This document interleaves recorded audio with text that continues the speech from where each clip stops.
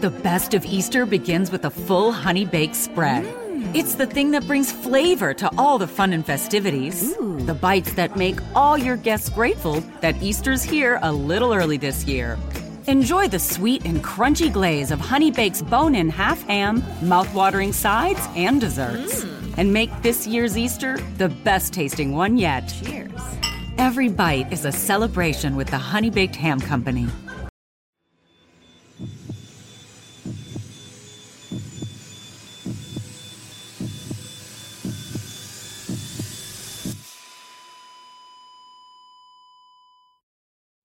Our episodes deal with serious and often distressing incidents.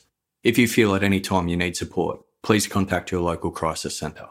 For suggested phone numbers for confidential support, please see the show notes for this episode on your app or on our website.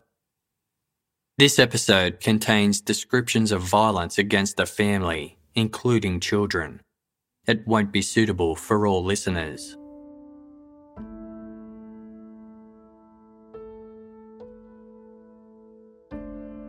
Japan's capital city of Tokyo is made up of 23 special wards, each of which is a self-governing municipality with several districts.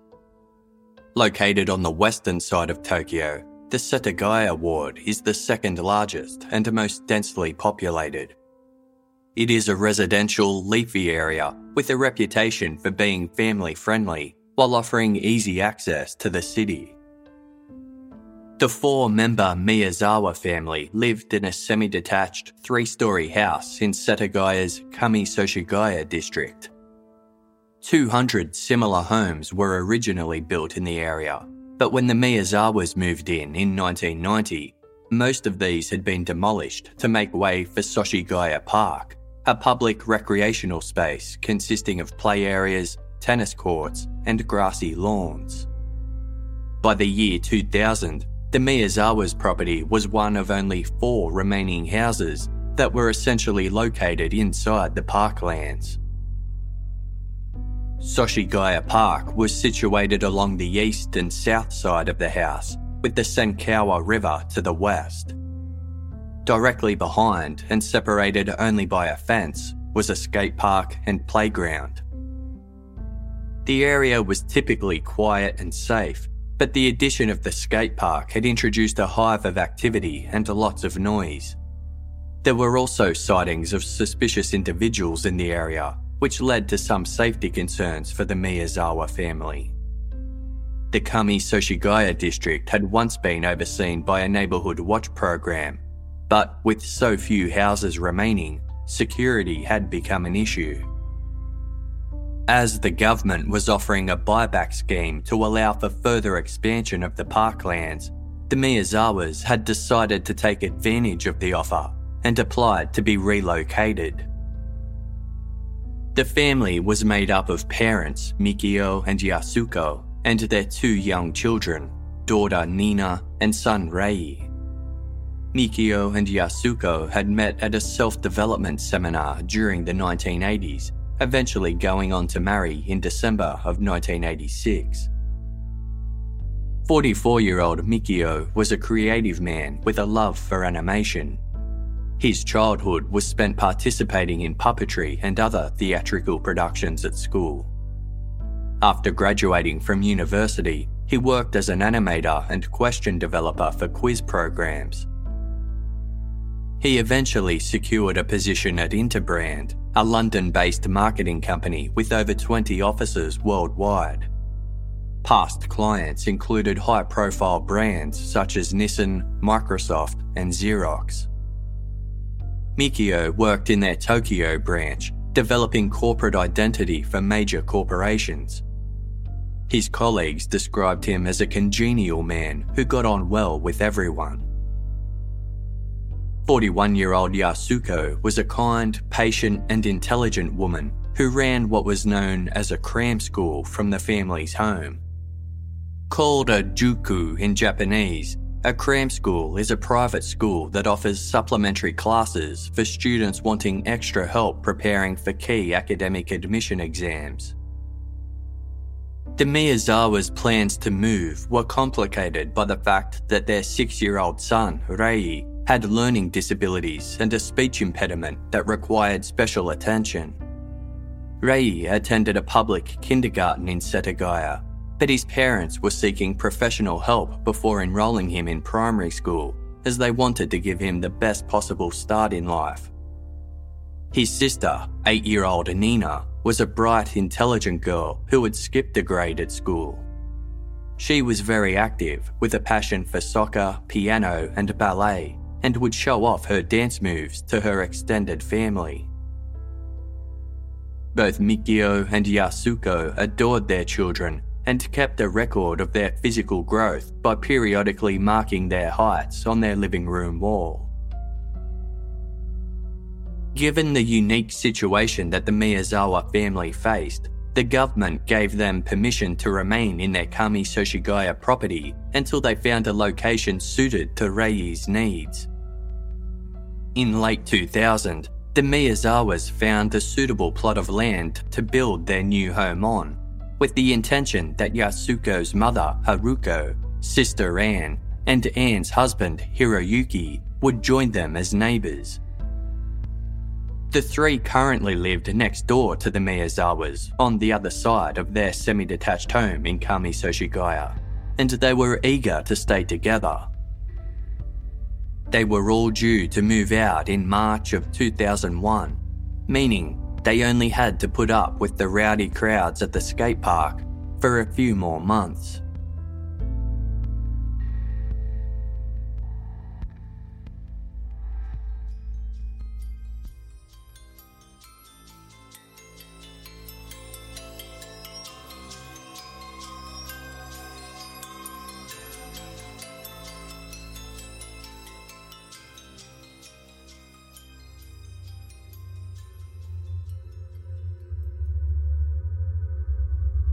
On the morning of Sunday, December 31, Haruko tried to phone her daughter, as she did most mornings, but the call wouldn't go through.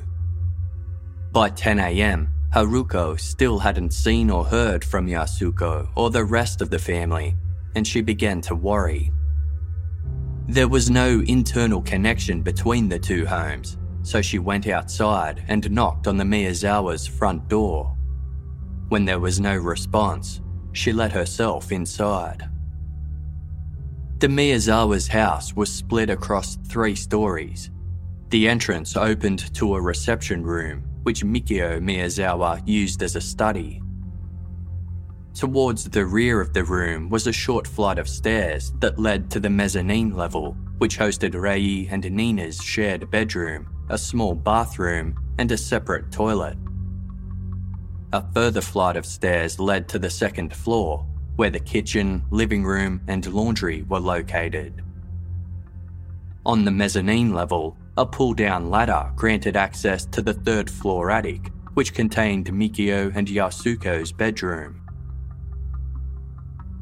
At the base of the ground floor stairs, Haruko discovered the blood-soaked body of her son-in-law, Mikio.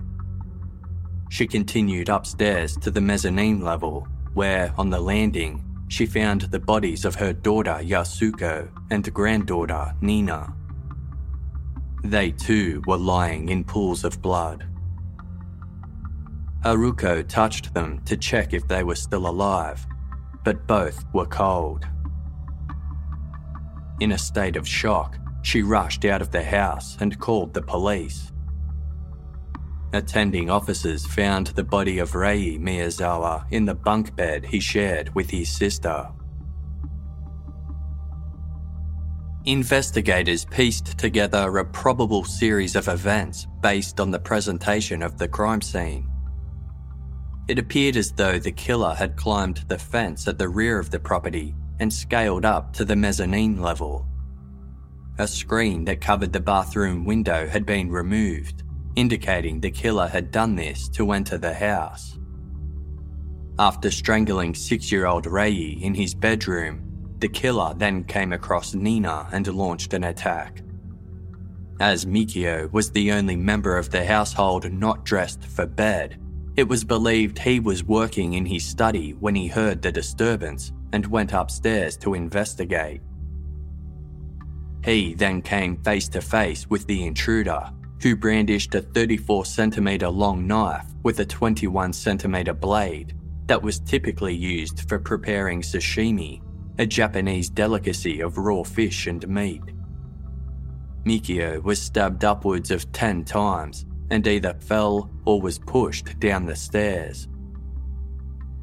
A piece of the killer's blade was lodged in one of Mikio's wounds, having broken off during the frenzied attack.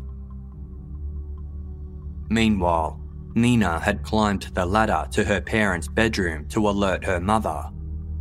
An open first aid kit was found in the bedroom, along with blood-stained bandages on one of the futon beds. Nina's blood was found on some of the items. It was believed the 8-year-old had sustained injuries in her initial confrontation with the armed intruder, which Yasuko had tended to. The pair then ventured down to the mezzanine level, perhaps anticipating that the perpetrator had left. However, the killer was still inside the house and had replaced his broken knife with a larger one from the kitchen. The violence inflicted on Yasuko and Nina was described by investigators as overkill. News of the quadruple homicide left the Miyazawa's friends and relatives horrified, with Mikio's mother passing out from shock when she was informed.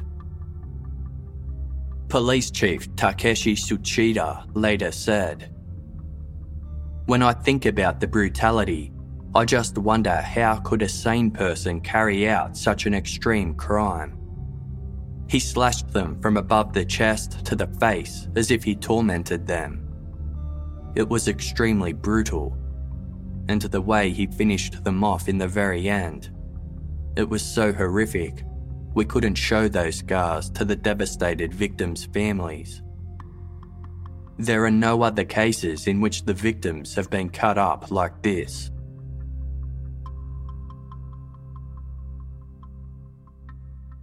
The Miyazawa's phone line had been disconnected and their house had been ransacked. Personal documents such as diaries, identification cards, utility bills, receipts and bank statements were spread across the dining room table and the sofa on the second floor. In the bathtub, police found some of Mikio's work documents, receipts, Yasuko's cram school paperwork, sanitary items, towels, ice cream wrappers, and the random contents of a drawer that had been emptied. Stolen from the home was a tuition fee paid by one of Yasuko's students, which amounted to approximately 200,000 yen, the equivalent of around 3,000 Australian dollars at the time. Mikio and Yasuko's wallets were found empty, and based on the documents that had been spread out on the table, it appeared as though the killer had been trying to figure out the PIN for Mikio's bank cards. The theory then arose that the crime was motivated by robbery. However, cash, passbooks, bank cards and jewellery had been left behind. Mikio's documents featured kanji, one of 3 Japanese alphabets, along with hiragana and katakana. Kanji is regarded as the most complex of the 3. It is made up of more than 2,000 Chinese characters and is taught to students during the 9 years of compulsory childhood education. As the killer had rifled and seemingly read through Mikio's paperwork, police believed he was able to read kanji and was likely raised in Japan. A blood-stained raglan-style sweatshirt was found on the second floor. As it didn't contain any slash marks, it was presumed to have belonged to the killer. Other foreign clothing items and accessories were also found folded neatly at the scene, presumably by the killer. These included a grey hat, a black jacket, a green checkered scarf, a grey and black hip bag, a pair of black gloves, and 2 black handkerchiefs. Multiple footprints were also found throughout the property, including near the bunk bed in the children's room, on the stairs, and outside the house underneath the bathroom window. The footprints on the stairs switched position halfway up from the wall side to the handrail side, a unique stepping pattern consistent with military training. The footprints outside suggested that the killer used the bathroom window to exit the house rather than enter it, as was initially thought. A large amount of foreign blood was found in the attic bedroom and throughout the rest of the house, including on discarded bandages, towels, and sanitary pads. Testing confirmed it wasn't from any of the victims, meaning it was the killer's. The killer was a male with a blood type A. Toxicology results showed there were no drugs in his system and he was a non-smoker. A bandage covered in the killer's blood was found stuck to the back of a notebook in the living room, which led investigators to conclude that the killer must have injured his right hand during one of the attacks and tended to his wounds with the family's first aid kit. As he then ransacked the house, one of the bandages likely peeled off and came to be stuck on the notebook. Due to the brutality of the crime, the abundant forensic evidence, and the level of destruction within the house, police initially suspected multiple perpetrators were involved. However, the footprints and unidentified blood had come from one person. There was also evidence that the killer had remained in the house for some time after the murders. It appeared he had slept or rested on the living room sofa and also consumed food and drinks belonging to the Miyazawa family, including melon, 4 bottles of barley tea, and 4 ice creams. One of the ice cream wrappers was found in the bathtub, another was in the living room, and 2 were beside the computer on the first floor. Furthermore, unflushed feces were found in one of the toilets. The victims were estimated to have been murdered at approximately 11:30 p.m. on Saturday, December 30. According to Mikio's computer records, the killer had used the device to access the internet at 1:18 a.m. on Sunday, December 31. He had visited the websites of Mikio and Yasuko's employers, and also browsed the website of a theatrical group in Tokyo, attempting to use Mikio's bank card to book tickets for an upcoming show. Mikio's computer log also showed that it was used again at approximately 10 a.m, moments before the bodies were discovered. It appeared the killer had remained in the house until then, near 10 hours after the murders, then fled when Haruko arrived on the scene.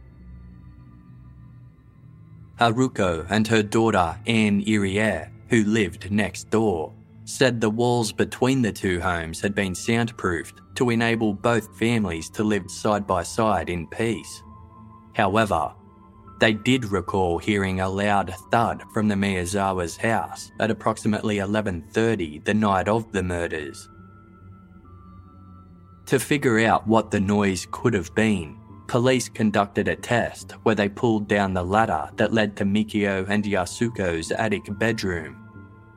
Haruko and Anne confirmed that this had been what they'd heard.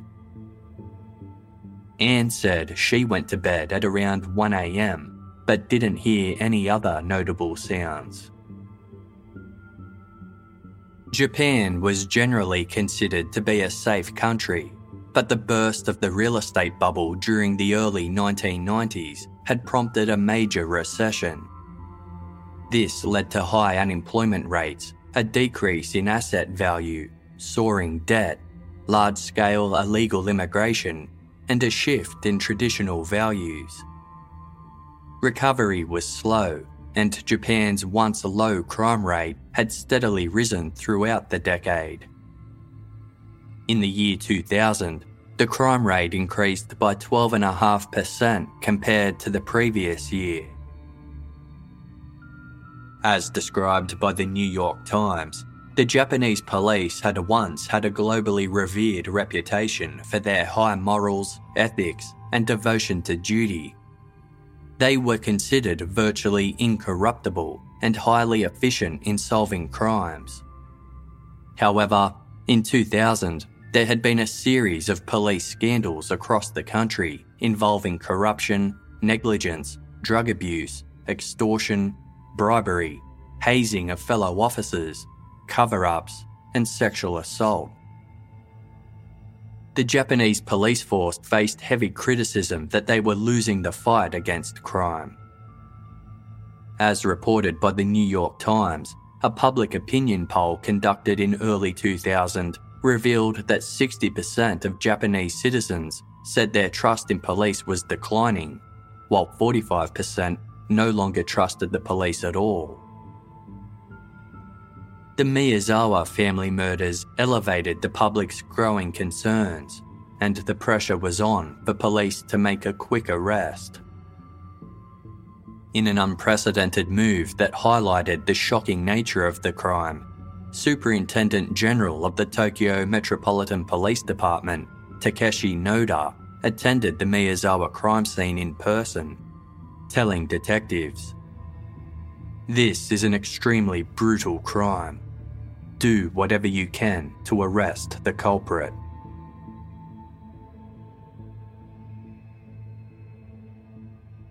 Investigators worked to piece together the family's last known movements using witness statements and technological data. They determined that during the day of Saturday, December 30, the Miyazawas went shopping in an arcade near Chitose Karasuyama railway station, approximately 1.6 kilometres north of their home. At around 6 p.m, they were seen at another shopping centre near Seijo Gakuen Mae railway station, 1.8 kilometres south of their home. The Miyazawas arrived home just before 7 p.m. Yasuko used the home telephone to call her mother before the family ate dinner together. At 9:38 p.m, Nina's computer was used to watch a television show online, and at 10:45 p.m, Mikio logged onto his computer to read his work emails. This was the last recorded action of any family member, with the murders occurring shortly after. The family's friends and relatives were questioned in a bid to establish whether they had any known enemies or had reported anything suspicious in the lead-up to their deaths. Mikio's colleagues told police that he hadn't been working on anything particularly sensitive or controversial, ruling out the possibility that the murders were connected to his work. Mikio kept a detailed diary of his daily activities and expenses, and investigators found nothing within to suggest anything troubling was happening in his life. However, in the week leading up to the murders, Mikio had admonished a group of teenagers who were hanging out at the skate park behind their house, telling them off for being loud. Around the same time, he had also confronted a group of young members of the Bosozoku motorcycle gang who were causing nuisance in the area. Bosozoku members had a reputation for being violent and dangerous, and were known to carry weapons.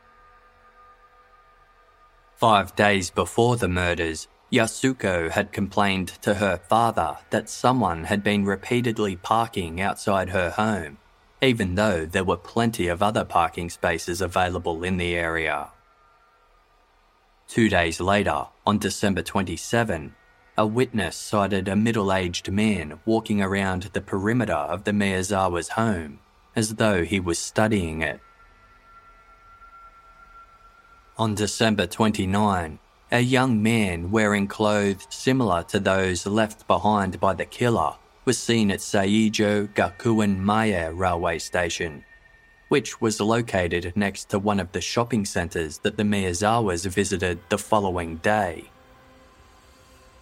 That same day, a sashimi knife matching the murder weapon was purchased at the shopping centre.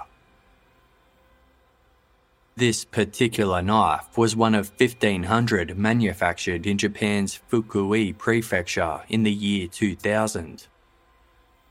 The next day, the day of the murders, the same young male suspect was seen at Sangawa railway station, just 1.5 kilometres from the Miyazawa's house. Locals reported that between June and December of 2000, stray cats around Soshigaya Park had been found mutilated, with their tails cut off or their skin stripped. This appeared to be a promising lead, but the person responsible for the animal abuse was later determined to be a bank clerk, who was ruled out in connection with the Miyazawa family murders. Investigators soon learned of 3 suspicious incidents that had occurred in the early morning hours of Sunday, December 31, shortly after the murders. Just after midnight, a taxi driver had picked up 3 men near Soshigaya Park and drove them to a nearby railway station. When the men left the cab, the taxi driver noticed several bloodstains on the back seat, the biggest of which was approximately 19 millimetres in diameter. Police tested the stains and determined they were chocolate. In a separate incident at dawn, a woman had been driving past Soshigaya Park when a man jumped in front of her car, lightly brushing it. She stopped and got out to check on the man and noticed the blood on the back of his left hand. Another suspicious incident had occurred at 5:25 a.m. on December 31. A man aged in his 30s walked into a medical office located at Tobu Nikko railway station, approximately 120 kilometres north of the Miyazawa's house, seeking treatment for a knife wound on his hand that was so deep the bone was exposed. Medical staff treated the injury but didn't ask how it was sustained, and the man left without leaving his name. As the investigation into the brutal murders continued, a funeral was held for all 4 members of the Miyazawa family. Mikio's mother, Setsuko, was so traumatised that she was unable to walk and had to be carried inside. Yasuko's mother and sister had become so afraid of the house they shared with the slain family that they left Setagaya altogether. The situation had left Haruko with a feeling of shame, and Anne was plagued by thoughts of suicide. The Tokyo Metropolitan Police Department established a special task force to focus exclusively on the murders. Given that the killer had left behind an abundance of genetic material, expectations were high that he would be promptly identified.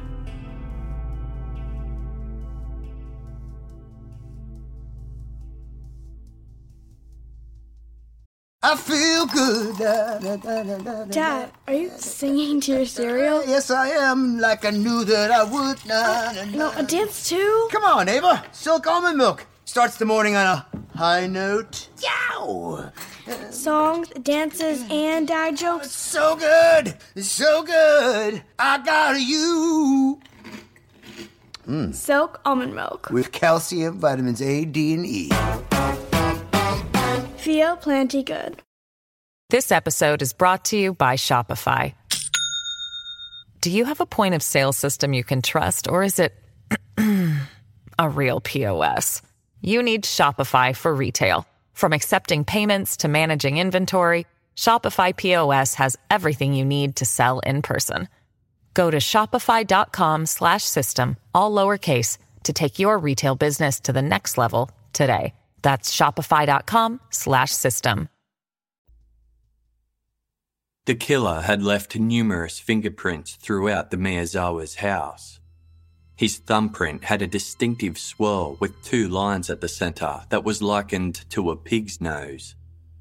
Police ran the prints through the Japanese criminal database, but didn't find a match. They also tested them against those obtained from local residents, with no success. The unflushed feces in the toilet were compared to the stomach contents of the Miyazawa family members, all of whom had eaten the same food at their final meal. As the feces differed from the stomach contents, it was clear it belonged to the killer. His stool consisted of green beans with sesame dressing. As this was a popular Japanese dish that is often homemade, it didn't provide any leads.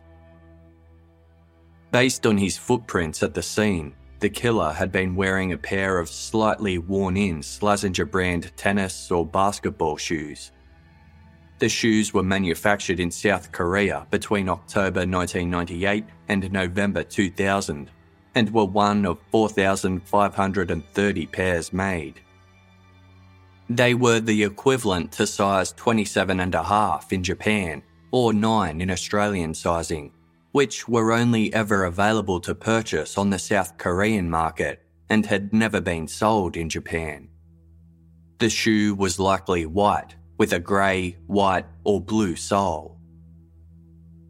The killer's hat was known as a crusher-style hat, a name derived from the way that such hats could essentially be crushed down to any size without being damaged, making them easy to fit into backpacks or luggage.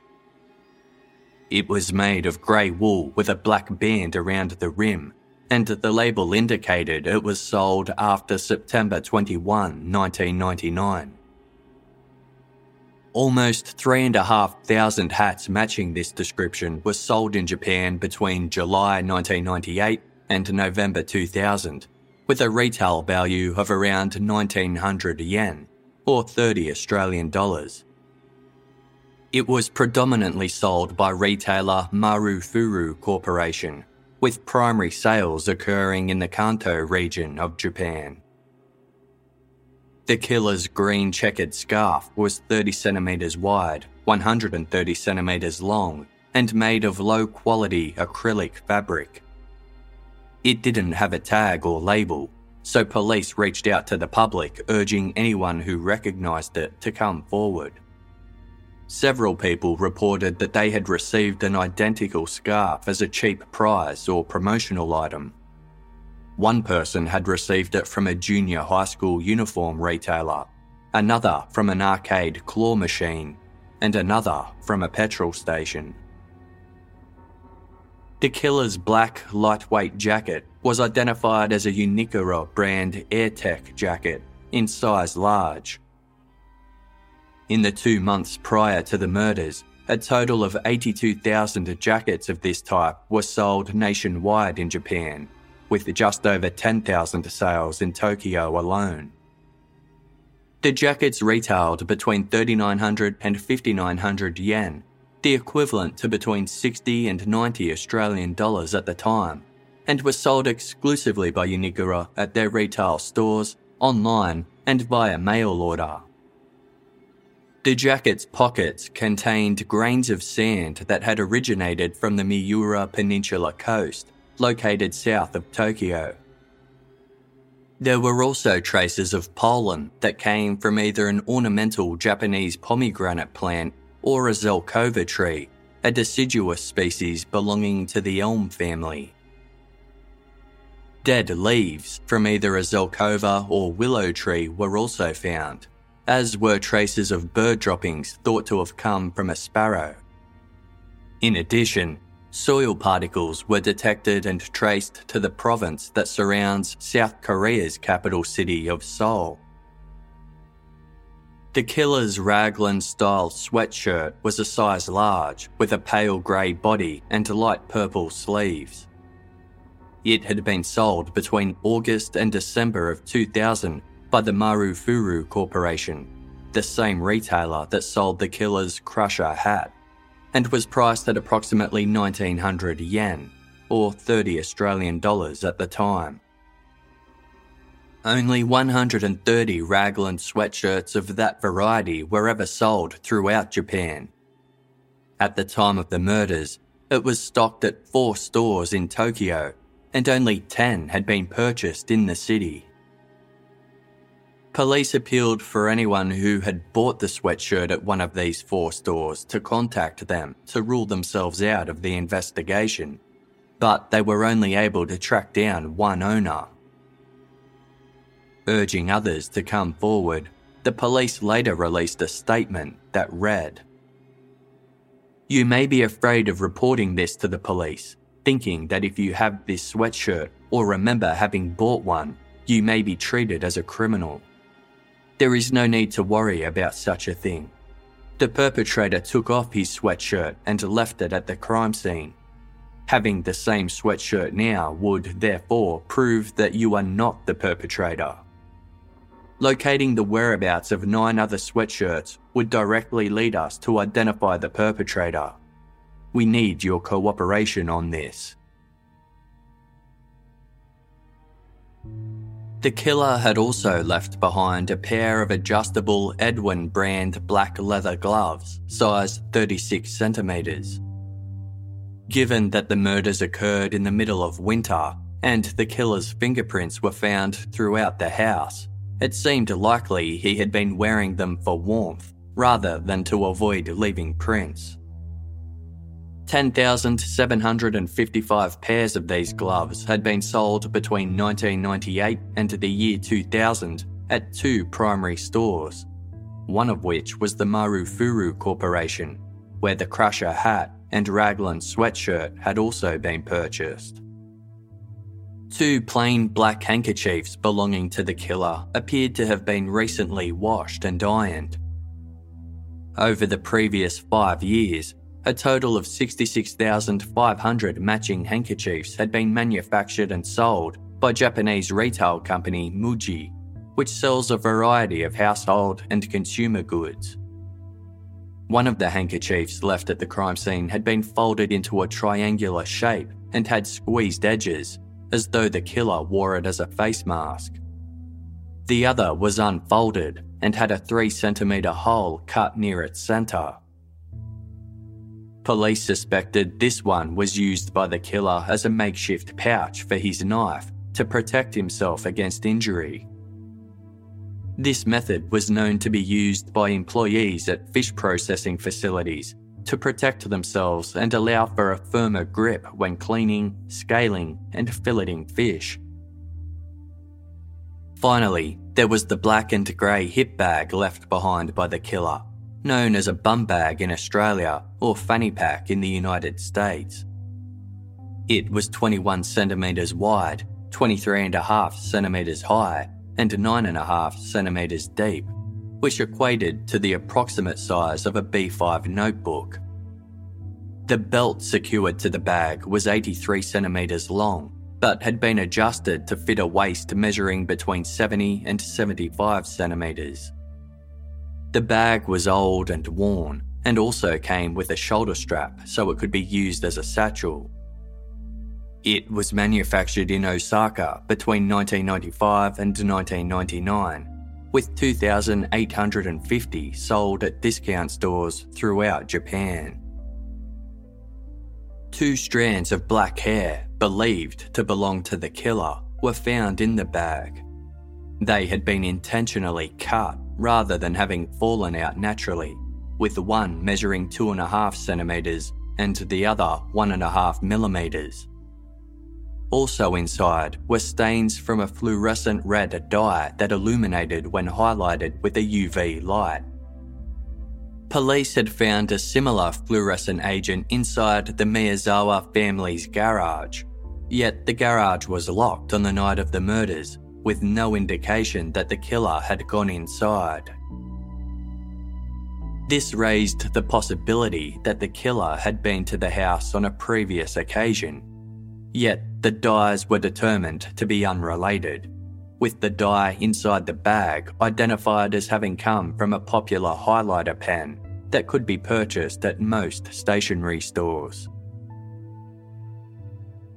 Like the killer's jacket pockets, the hip bag also contained granules of sand. Some of these contained quartz, with a similar composition to desert sand found near the city of Las Vegas in the United States. Several also contained radioactive monazite, believed to originate from the US state of California, including near the Edwards Air Force Base in the southwestern Mojave Desert. Other grains were traced to Japan's Miura Peninsula, similar to the sand found in the jacket.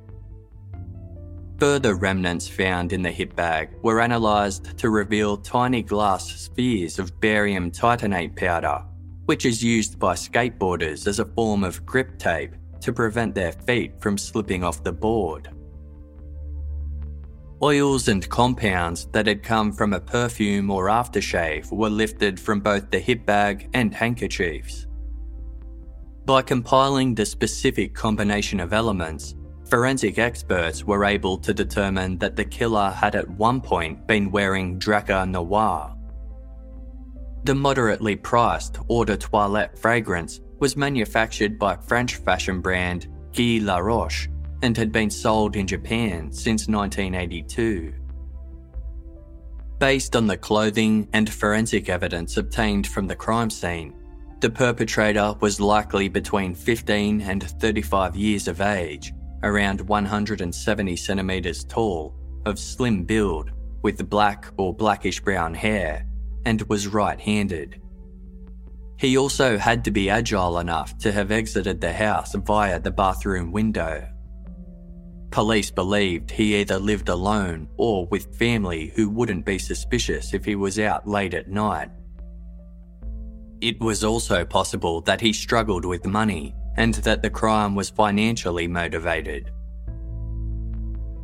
Based on several factors, including the traces of grip tape found in the hip bag, the police theorised that the killer could have been part of the group of skateboarders that Mikio confronted in the week leading up to his death.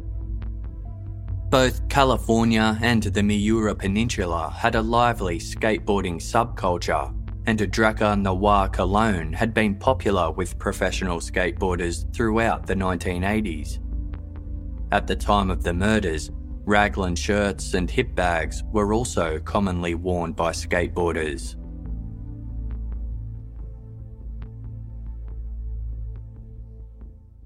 Due to the vast amount of physical and forensic evidence available, it was expected that the suspect would be promptly identified. But weeks passed without any major breakthroughs. Neighbours and associates of Mikio and Yasuko were questioned as to whether they had recently travelled to both California and the Miura Peninsula, but none had. On Monday, April 9, 2001, 3 months after the murders, a stone Ojizosen statue was found on the side of the road that ran alongside the Sankawa River, west of the Miyazawa family home. This type of statue is known to represent Jizo Bodhisattva, a Buddhist enlightened being regarded as the guardian of unborn, aborted, or stillborn babies, and of children who die prematurely. The statue was made of heavy white granite and depicted a child monk praying on a pedestal. It was 59 centimetres tall and weighed 19.5 kilograms. On the bottom of the pedestal was an inscription resembling the Chinese character for the number 6. Investigators believed the statue was significant and that it had been left by the river on either the evening of April 8 or the morning of April 9. They were unsure whether it had been placed at that location by someone with good intentions or if the killer or someone close to him was responsible. Forensic examination of the statue uncovered nothing of significance.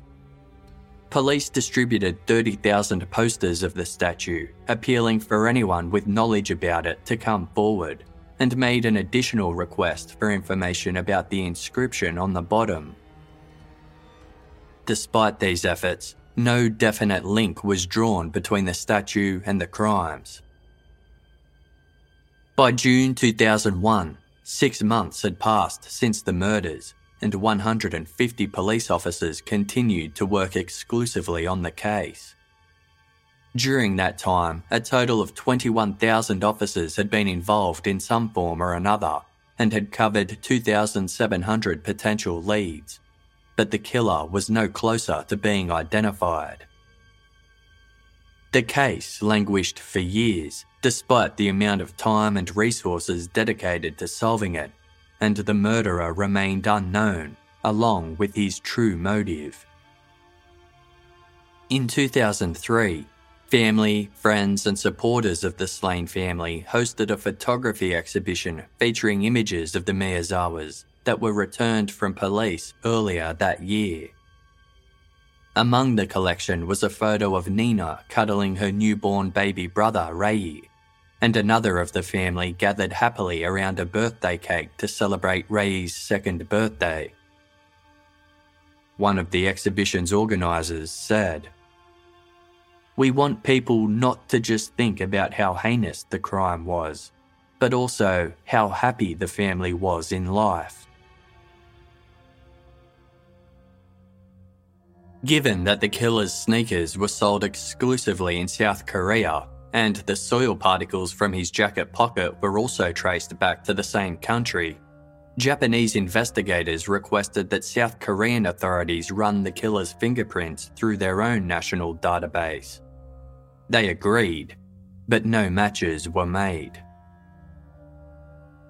In 2006, advanced DNA testing allowed forensic experts to determine the killer's racial profile through anthropological analysis of the bloodstained sweatshirt found at the scene. The DNA didn't match any of the profiles in the Japanese police database, but an ancestral analysis did reveal that the killer's father had a 1 in 13 chance of being Japanese, a 1 in 10 chance of being Chinese, and a 1 in 3 chance of being Korean. The killer's mitochondrial DNA sequence revealed the ancestry on his mother's side was Adriatic and Mediterranean South European. As the majority of interracial marriages between Japanese and European individuals had only occurred within the past couple of generations, experts believed that the killer was more likely to be Continental Asian than Japanese, or that the interracial conception had only occurred in his mother or grandmother's generation. By December 2006, 6 years after the murder, a total of 140,000 police officers had been involved in the investigation in some capacity.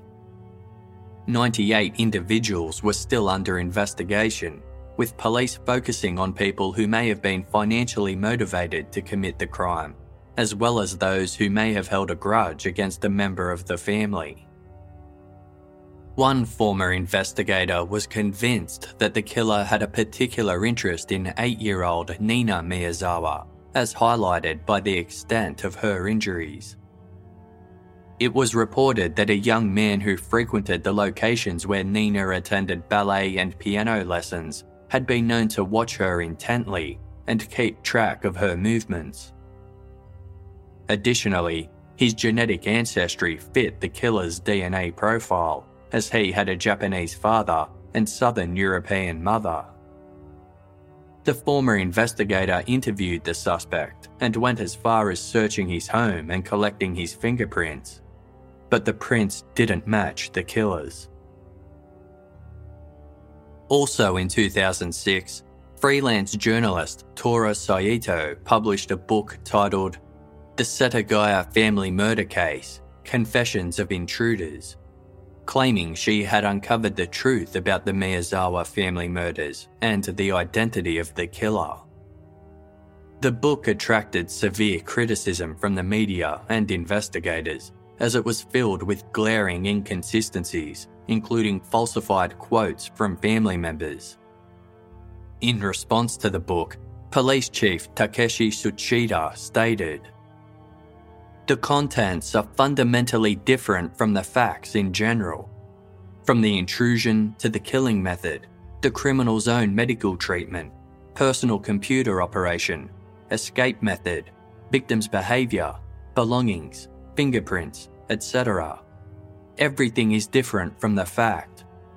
There is a concern that it will have an adverse effect. In December 2007, Yasuko Miyazawa's sister, Anne Irie, published her own book about the murders, titled, "If You Can Understand the Meaning of This Sadness, the Setagaya Case, the Story of Loss and Rebirth." That same month, Japan's National Police Agency announced that a reward of 3 million yen, the equivalent of 30,000 Australian dollars at the time, was available for information regarding the Miyazawa family case. In the following year, it was reported that Japanese police had asked authorities in China, the United States, and some Western countries to provide fingerprint records to compare against their suspect. But it is unclear what progress, if any, was made. At the time the murders were committed, Japan had a 15-year statute of limitations on murder charges, due to the belief that evidence could be lost or dissipate over time, that witnesses' memories can fade, and the demands for harsh penalties can wane as the feelings of surviving loved ones diminish. In 2009, the statute of limitations was increased from 15 to 25 years, but because the Miyazawa family murders occurred before that time, the new limitations did not apply to their case. This meant that if their killer was not caught by 2015, he could not be prosecuted for the murders. In February of 2009, Mikio's 80-year-old father, Yoshiyuki Miyazawa, and Yasuko's sister, Anne Irie, together with a group of 15 other families whose loved ones were victims of unsolved murders, established an association called the Sora no Kai to help support others in their situation. Loosely translated, Sora no Kai means infinite time, alluding to the ongoing grief and uncertainty the bereaved family members were forced to endure. The purpose of the Sora no Kai was to persuade the Japanese government to abolish the statute of limitations on murder altogether, with a statement on the group's website reading, "The feelings of our bereaved have never faded in 15 or 25 years." The organisation also highlighted that modern improvements in forensic and investigative technology, including advanced DNA testing, meant that evidence didn't necessarily dissipate over time, and that it had become easier to prove cases in court, even after many years had passed. Also supporting the end to the statute of limitations was a group called the National Crime Victims Association, and public support for the cause began to increase. On June 12, the Sora no Kai gave the Minister of Justice a petition containing 45,000 signatures, with the number soon growing to over 78,000. Their efforts paid off, and in April 2010, Japan abolished the statute of limitations on murder with immediate effect, including for all existing unsolved cases where the statute of limitations had not yet expired. 2.5 years later, on September 6, 2012, Mikio's 84-year-old father, Yoshiyuki, passed away in hospital after months spent battling pneumonia. Up until his death, Yoshiyuki worked tirelessly to find answers to the questions surrounding the murder of his son's family. Prior to his death, he commented, "The culprit may not be arrested while I'm alive, but why did 4 people have to be killed? I really want to ask the culprit for the real reason, the truth." Former police chief Takeshi Tsuchida, who helped establish the Sora no Kai with Yoshiyuki, told reporters he was remorseful that the case remained unresolved and expressed his desire for progress. In late December 2014, the reward for information was increased to 20 million yen, the equivalent to around 207,000 Australian dollars at the time. That same month, Japanese television network Asahi aired a program about the Miyazawa family murders in which a reporter and former member of the FBI used criminal behavioural profiling to uncover clues as to the killer's identity. They deduced that the person responsible was an acquaintance who held a grudge against the family and implied that Yasuko's sister, Anne, supported their opinion. After the program aired, Anne claimed the show used various production and editing methods to create the illusion that she agreed with their conclusion, when she did not. She lodged a formal complaint to Japan's Broadcasting Ethics and Program Improvement Organisation, known as the BPO, alleging that the program misrepresented her. In a subsequent press conference, Anne said, "I felt that what I had built was destroyed by this program. It is regrettable as I have accepted every kind of media interview, hoping it will lead to the case being solved." The Asahi network declined Anne's request for an apology, stating that it was simply a difference in opinions.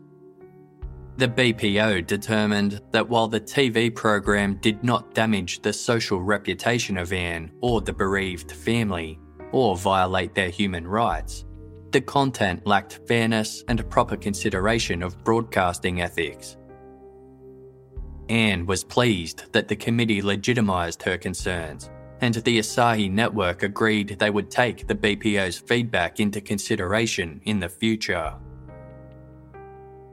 From the onset of the investigation, Mikio's computer records had led the police to believe that the killer had remained inside the family's home until around 10 o'clock the morning after the murders. However, in early 2015, it was announced that the 10 a.m. computer activity had likely been triggered by the device's mouse falling onto the floor, rather than someone actively accessing it. Yasuko's mother, Haruko, who discovered the bodies, agreed that it was possible she could have knocked the mouse off Mikio's desk when she moved through the house, although she couldn't remember whether or not this had happened. It is unclear whether police knew this information earlier on and chose to withhold it from the public, but regardless, it meant that any potential sightings or suspicious movement in the neighbourhood during the earlier hours of that morning gained significance. To mark the 15th anniversary of the murders on December 30, 2015, investigators gathered out the front of the Miyazawa's home to lay flowers and hold a silent prayer. By this point, almost 250,000 law enforcement officers had worked on the case, and police had received a total of 12,545 pieces of information relating to it. Leads continued to come in, with 324 new pieces of information gathered in 2015 alone, and investigators renewed their vow to find the killer.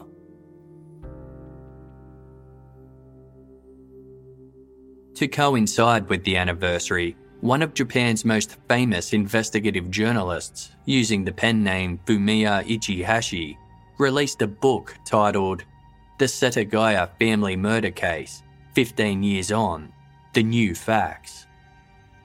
Ichihashi spent several years researching the book, during which he concluded that the killer was a former South Korean soldier turned killer for hire, identified by the pseudonym Lee Inan. Inan was recruited into the South Korean military at a young age and was bullied by his superiors, which caused a shift in his behaviour. He was trained in self-defense and taekwondo and had been undertaking combat and shooting training at a mercenary school when he met a Japanese man identified as Mr. Kanada. According to Ichihashi, Mr. Kanata was the former head of a religious group in Tokyo who used the mercenary school to recruit young men into his criminal organization. Kanata had lost a large amount of money due to failed businesses and began working with the dodgy real estate brokers who specialized in buying homes at discounted rates and then selling the land to developers for elevated profits. These brokers had reached out to the Miyazawas requesting they sell their home to them instead of receiving the compensation money they were owed from the government as a result of losing their house to the expansion of Soshigaya Park. The Miyazawas had refused, prompting Mr. Kanata to hire Lee Innen to intimidate them into accepting the deal. To gain access to the family, Innen allegedly posed as an associate of Mr. Kanata's who could provide learning and speech therapy support to 6-year-old Rei Miyazawa. He then exceeded his orders by brutally murdering the whole family and attempting to steal their compensation money. In his book, Ichihashi claimed that in 2003, he secretly collected Lee Innen's fingerprints and unofficially compared them to the prints identified at the Miyazawa crime scene, revealing a match. Flight departure and immigration records also showed that the day after the murders, Innen flew to Taiwan from Haneda Airport, located 20 kilometers southeast of the Miyazawa's house. He had also previously travelled to California, which could account for the sand found in the killer's clothing. After the murders, Innen and Mr. Kanata allegedly had a falling out, and Innen began working as an assassin in South Korea and the United States, before eventually working in armed groups in the Philippines, and then acting as a free assassin. In response to Ichihashi's claims, former police chief Takeshi Tsuchida said, "It's 100% nonsense. If the book was true, the criminal would have been caught. It's okay if it was a fictional novel, but I have strong doubts calling it non-fiction." In his book, Ichihashi criticised the media for drip-feeding information to the public over the years, rather than releasing new details as they came to light, which he believed made it even more difficult for the truth to be exposed. He also severely critiqued the police handling of the case, saying they made several assumptions early on that hindered the investigation. He claimed the number of fingerprints and forensic evidence at the scene led to complacency, as the police assumed the killer would be quickly identified. Moreover, the brutality of the crimes had led them to assume the killer must have been suffering from a mental illness or personality disorder. Consequently, they had focused on patients who had been recently discharged from psychiatric hospitals, which Ichihashi believed was a red herring. Ichihashi thought that the police focused on one possibility at a time before moving on to the next, rather than conducting a wide-scale investigation that examined a range of possibilities simultaneously. For example, Ichihashi believed that because the killer had eaten a typical Japanese dish before committing the murders and was able to read kanji, police had tunnel vision about his nationality and failed to consider that he may not be Japanese. Following the publication of his book, Ichihashi gave an interview to online newspaper Japan Today, in which he stated, "Unless there's a miracle and the criminal surrenders himself or his fingerprints match to another crime, I believe there is no chance he will be arrested." As of December 2019, 19 years since the Miyazawa family were murdered, 35 members of Tokyo's Metropolitan Police Force were still assigned exclusively to the case. Of the 130 raglan sweatshirts sold throughout Japan that matched the one belonging to the killer, police have only been able to track down and rule out 12 owners. The case remains one of Japan's longest-running and most mysterious unsolved crimes, with the streets of Setagaya still featuring signs appealing for information. The 20 million yen reward money is still available, making it the highest cash reward ever offered in Japan. Although former police chief Takeshi Tsuchida retired in 2008, he still works on the case in an unofficial capacity.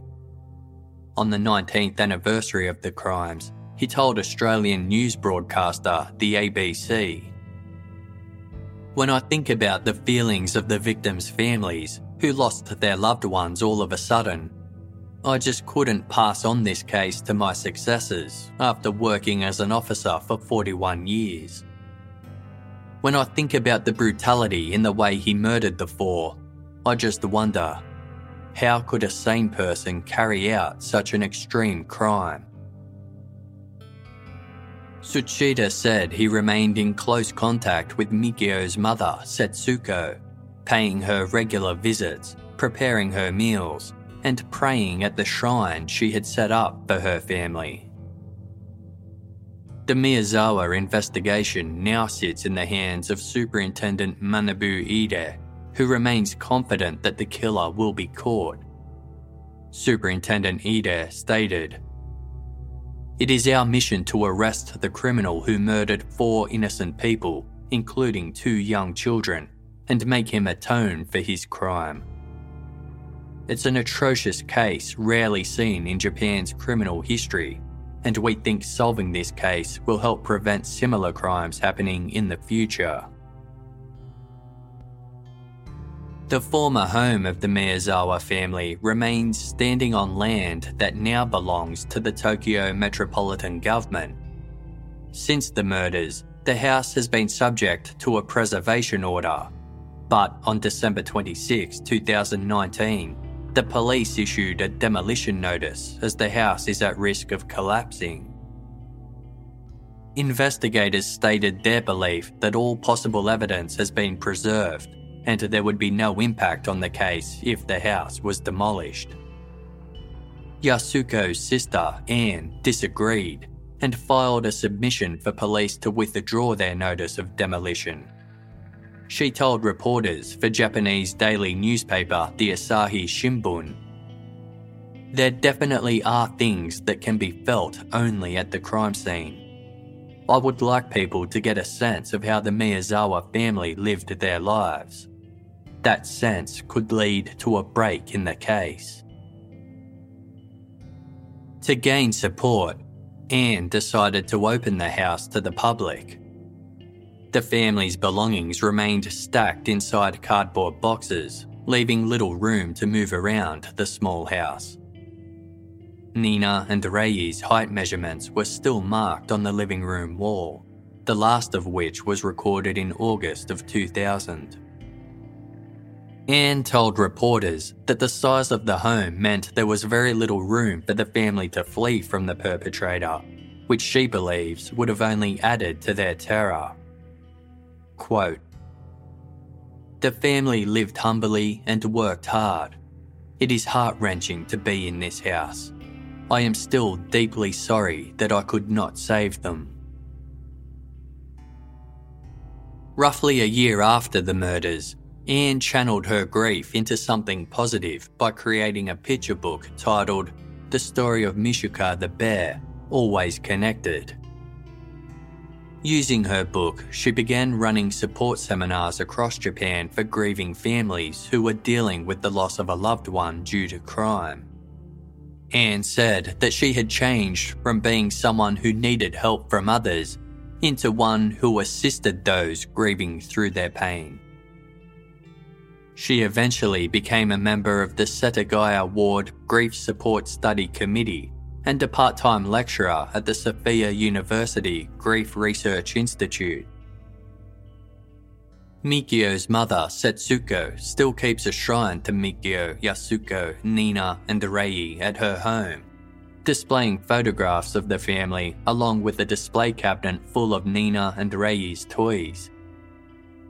She prays for the family often and hopes that the killer will one day be brought to justice. In an interview with the ABC in December of 2019, Setsuko said she was deeply saddened by the fact that her husband had passed away before the case was solved, commenting, "That troubled us the most. Now that he's gone, I feel I have to do the hard work myself." Reflecting on the murders, she lamented, "I always wonder how the children would have grown up. My biggest regret is that I never got to see them grow up."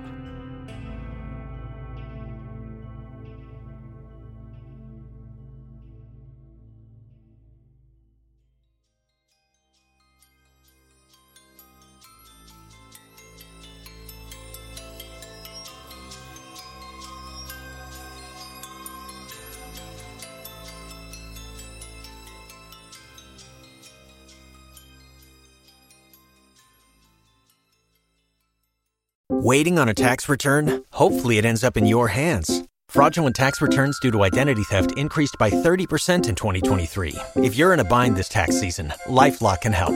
Our U.S.-based restoration specialists are experts dedicated to helping solve your identity theft issues. And all LifeLock plans are backed by the $1 Million Protection Package. So we'll reimburse you up to the limits of your plan if you lose money due to identity theft. Help protect your information this tax season with LifeLock. Save up to 25% your first year at LifeLock.com/aware. Join us today during the Jeep Celebration event. Right now, get 20% below MSRP for an average of $15,178 under MSRP on the purchase of a 2023 Jeep Grand Cherokee Overland 4xE or Summit 4xE. Not compatible with lease offers or with any other consumer incentive offers. $15,178 average based on 20% below average MSRP from all 2023 Grand Cherokee Overland 4xE and Summit 4xE models in dealer stock. Residency restrictions apply. Take retail delivery from dealer stock by 4/1. Jeep is a registered trademark. 47 years ago, on a warm summer's night in Melbourne, Susan Bartlett and Suzanne Armstrong were stabbed to death in their home in Easy Street, Collingwood. Suzanne's 16-month-old son was asleep in his cot at the time. To this day, the Easy Street murders is still one of Australia's most confronting cold cases. No one has ever been charged, and critical questions remain unanswered. Journalist Helen Thomas has been investigating Susan and Suzanne's deaths for more than a decade, initially for the Australian Broadcasting Corporation's background briefing program, and then for her book, Murder on Easy Street. Now Helen has delved into the case again for a brand new original podcast made for Casefile Presents. Search Casefile Presents The Easy Street Murders wherever you get your podcasts, or binge the entire series for free on the iHeartRadio app.